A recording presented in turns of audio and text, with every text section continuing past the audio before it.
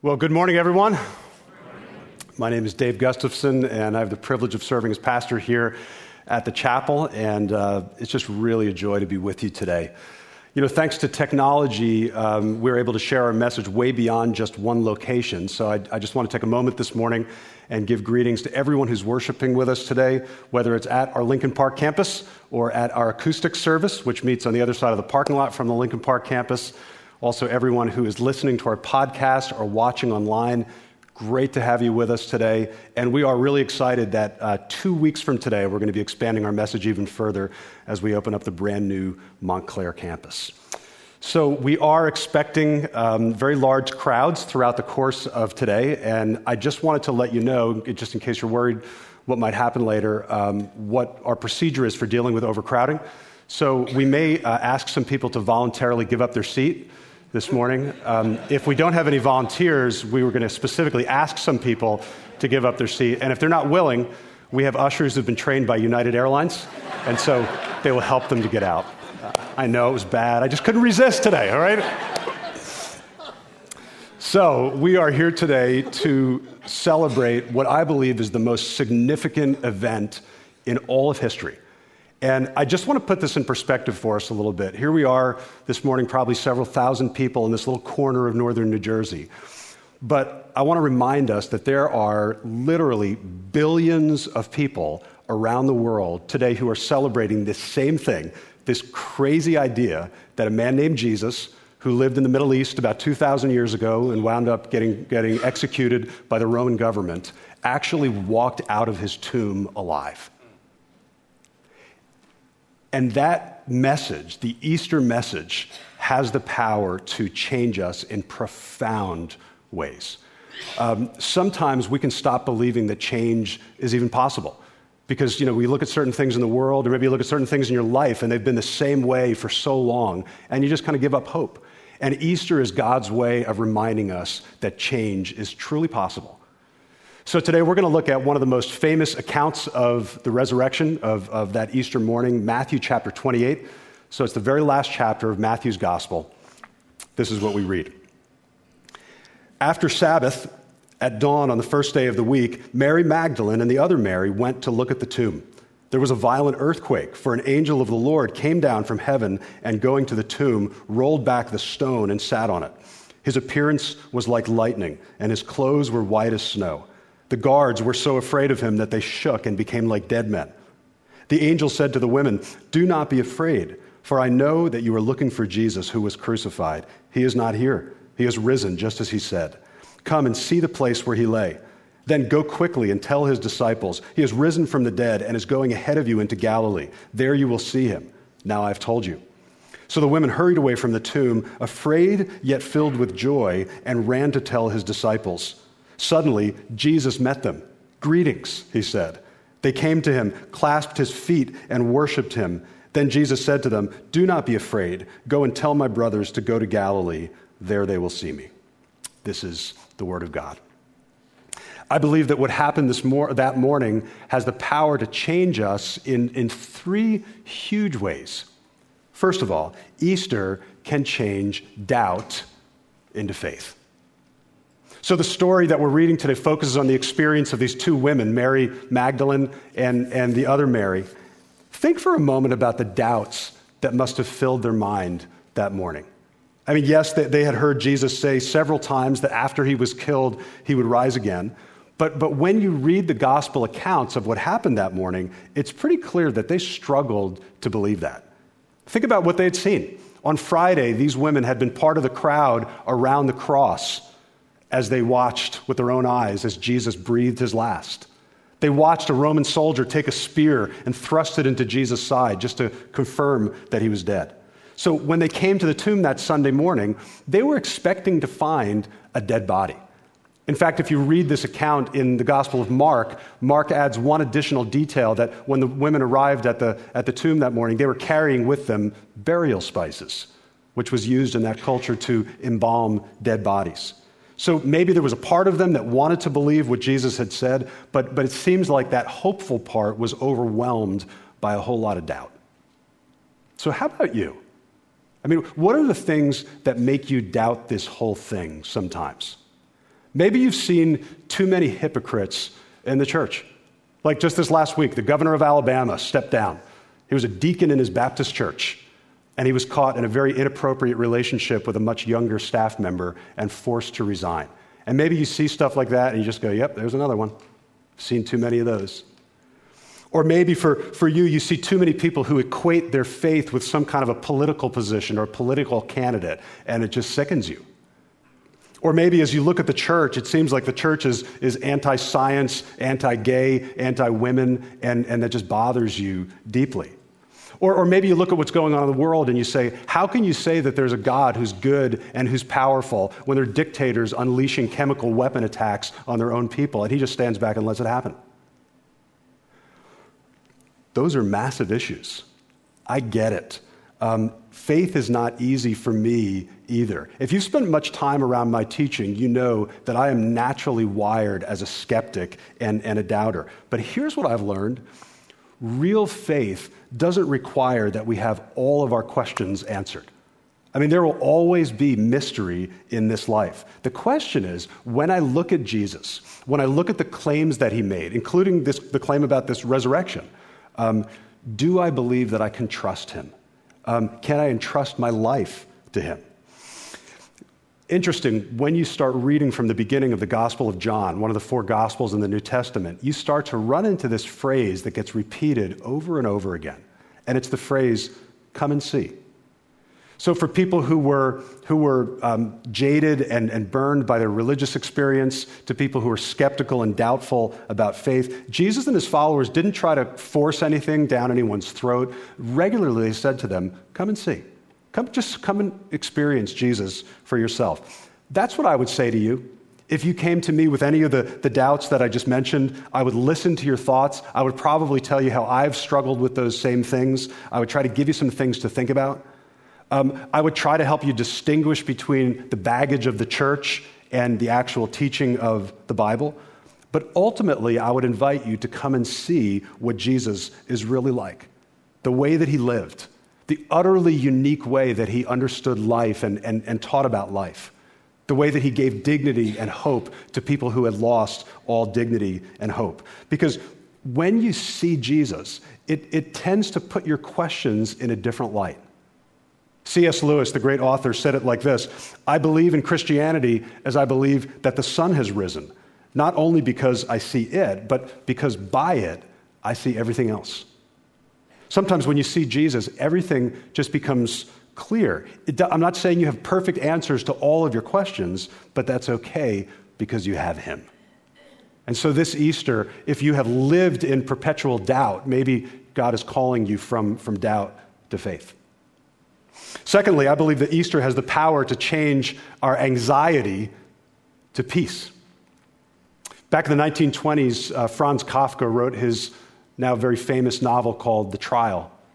It's the story about this guy who, out of the blue, on his 30th birthday, gets arrested. Nobody will tell him what he did wrong. And they don't put him in jail. They let him go free, but they say to him, you're going to have to face trial. And the whole rest of this book, the guy is trying to figure out what he did wrong, who's going to be judging him, but he can never get any answers to his questions. Incredibly frustrating. And I'm not going to tell you how the book ends because it's kind of depressing, but here's the point that Kafka was making. All of us as humans wrestle with our conscience. There are times that we feel guilty and we're not sure what to do with that. Can anybody relate to that? You ever feel guilt about anything?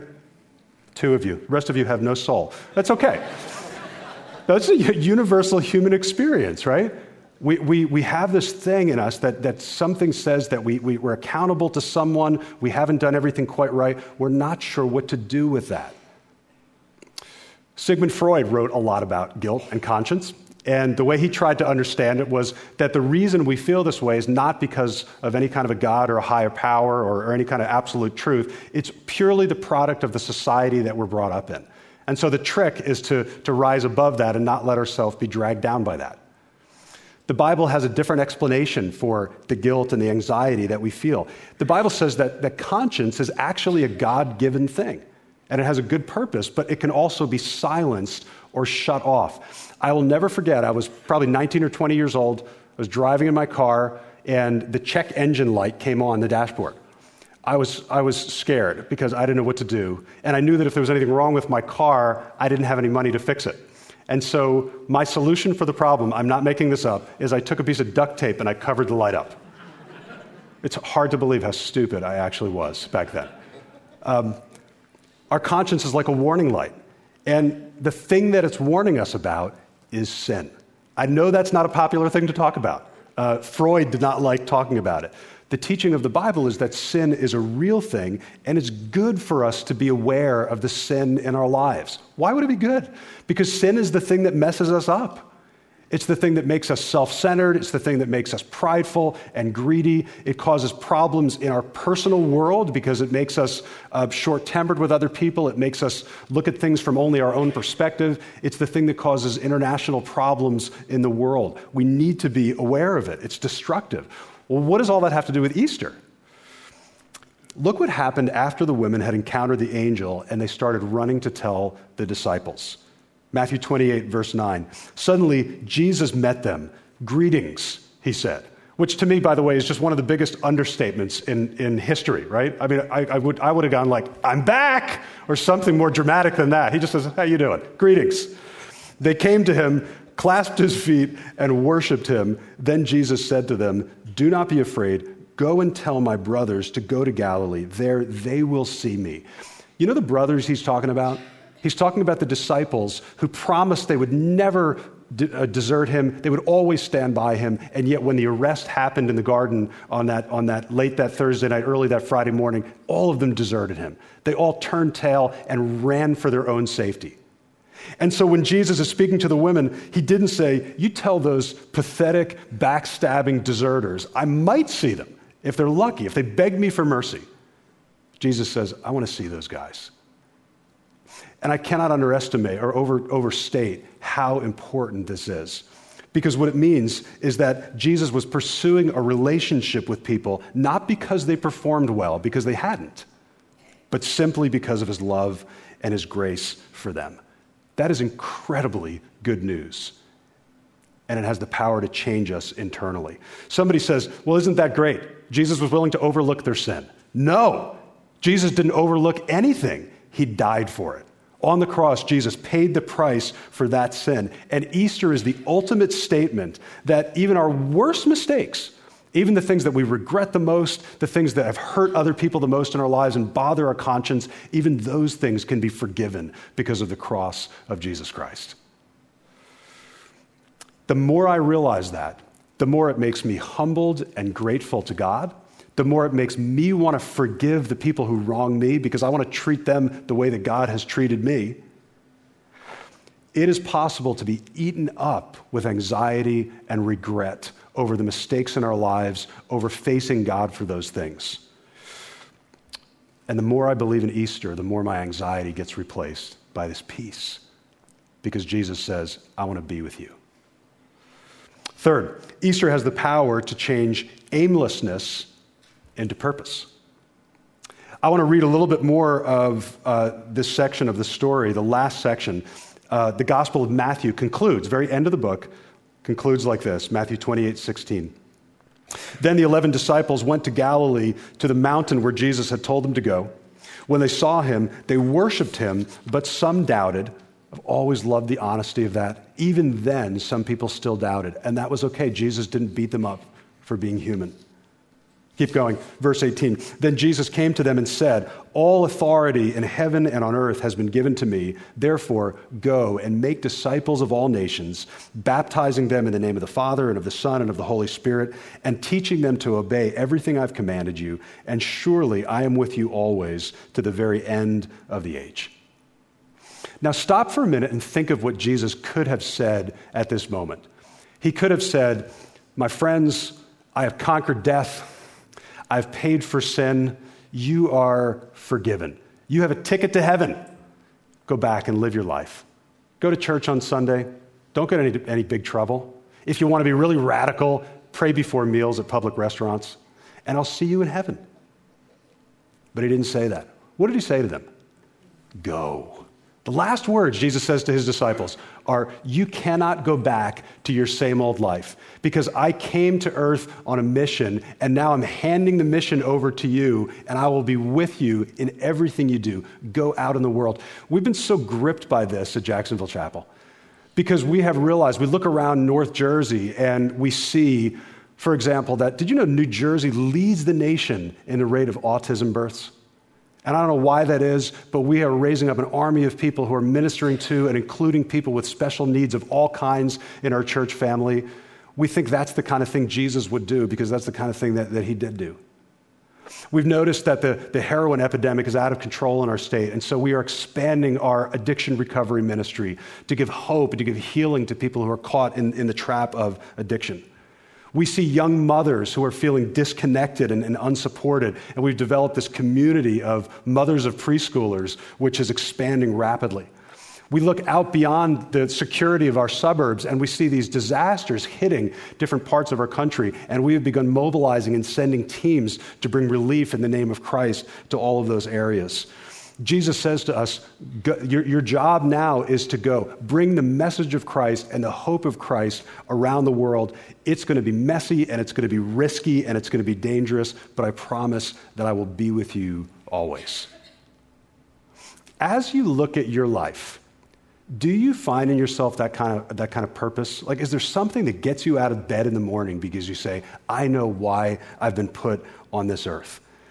When we decide to align our lives with Jesus Christ, he fills us with a restlessness and a boredom with the typical American dream, and he fills us with a passion to go. I'm not saying that he necessarily will call you to quit your job so you can go feed people in Africa or start a church for street people in India. Maybe those are good things. But what I mean is that he will fill you with the ability to open your eyes to the needs around you. He will fill you with a love that you've never had before for the people around you, because that's how he was. And he will give you this inner drive to go and make a difference in this world. Maybe this Easter, God is calling you from a life of aimlessness to status quo, from that to a life of purpose. See, the message of Easter has the power to change us in powerful ways. And we so need to know that because, sometimes you look at things and it just doesn't seem like things will ever change. Those two women who went to the tomb that morning, from everything their eyes could see, Caesar was invincible and Jesus was dead and it would never change. 2,000 years later, Caesar is the name of a salad dressing and a pizza place, and not even a very good one. And the risen Christ is being worshiped by billions of people today. What a difference Easter makes. What would it mean for you to take a step toward the risen Christ today? There's an author I read named John Ortberg, and he talks about a friend of his who was into hang gliding. And one day he invited his friend John to come out and watch him hang glide. And he said, when we're up there in the mountain, I have something I want to give you. So they went up there and he met some of the other hang gliding people, and he kind of learned how the equipment worked. He learned how the harnesses hold you in and how the aerodynamics of hang gliding work. And when they were up there in the mountain, his friend said, okay, now here's the thing I want to give you. Today, you're going to go hang gliding with me. So they got all harnessed up and they walked to the edge of the cliff, and he looked over the edge, and suddenly this thing that sounded so cool when it was about other people sounded terrifying. And he started to think about all the things that could go wrong. The harness could give out and fail. There could be a tornado that blew in. He could be attacked by a large bird while he was up there. He pictured his body splattered on the ground. He imagined his kids without a father. Pictured his wife without a husband, dating other men. And just none of it sounded good to him. Isn't it interesting how we can sit in church and we can hear these stories about people's faith, and we can talk about how great it is to follow Christ, and then you step out of the bubble of church and you walk into the real world, and suddenly it sounds a little scary. And it becomes so tempting just to retreat into your comfort zone. As you think about your own spiritual life, have you been resisting this still, quiet voice in your heart that tells you there's something more, and I need to take a step, take a big leap toward Jesus? Maybe it's time to stop resisting that voice and just go for it and open your heart to Christ for the first time. Life is short. Or maybe you say, no, I'm there. I'm a believer. I believe in Jesus. And yet when you look at your life, it's so safe. It's so predictable. It's so unrisky. The people around you wouldn't even know that you're a follower of Christ. And it's time to take that big jump toward him and put yourself in his arms. Reflecting back on that moment on the mountain, John Ortberg wrote this: "If I leap, if I trust, I do not know for sure what will happen. What I do know is this: if I don't leap, if I don't trust, if I don't hope, if I don't ask, I will never soar. I will never know. I will live and grow old and die standing on the side of that cliff." This Easter Sunday, my prayer for every one of us is that we will be so bored and so dissatisfied with the typical American dream and the safety of living on the side of the cliff, and that we will be so changed by the truth of Jesus and his resurrection that we will leap toward him. Because if this is all real, and it is just so worth the risk. Would you rise for our closing? And as we close today, I would like to offer a prayer for anyone who's ready for a step of faith. In the Gospel of John, it says, to those who receive him, he gives the right to become children of God. And so if you look at yourself and you say, I don't think I have ever received Christ. I've never opened my heart in faith to him. This is your day. This is your opportunity to do that. I'm going to pray out loud. Make this your prayer in the quietness of your heart. Join me in prayer. And if you need to receive Christ today, say something like this to him: God, thank you for bringing me here on this Easter Sunday. I realize today how much I need you. Lord, I need the change that only you can bring. I need your forgiveness for my sins. I need your hope. And so this morning, I open up my heart and receive Jesus. Thank you for your forgiveness. Thank you for making me your child. Change my life. And Lord, on behalf of all of us, we thank you this morning for the incredibly good news that death has been conquered, that Jesus has risen again. I pray that we would walk out from here today with hope, with the ability and the willingness to go out and take risks and show love in the name of Christ.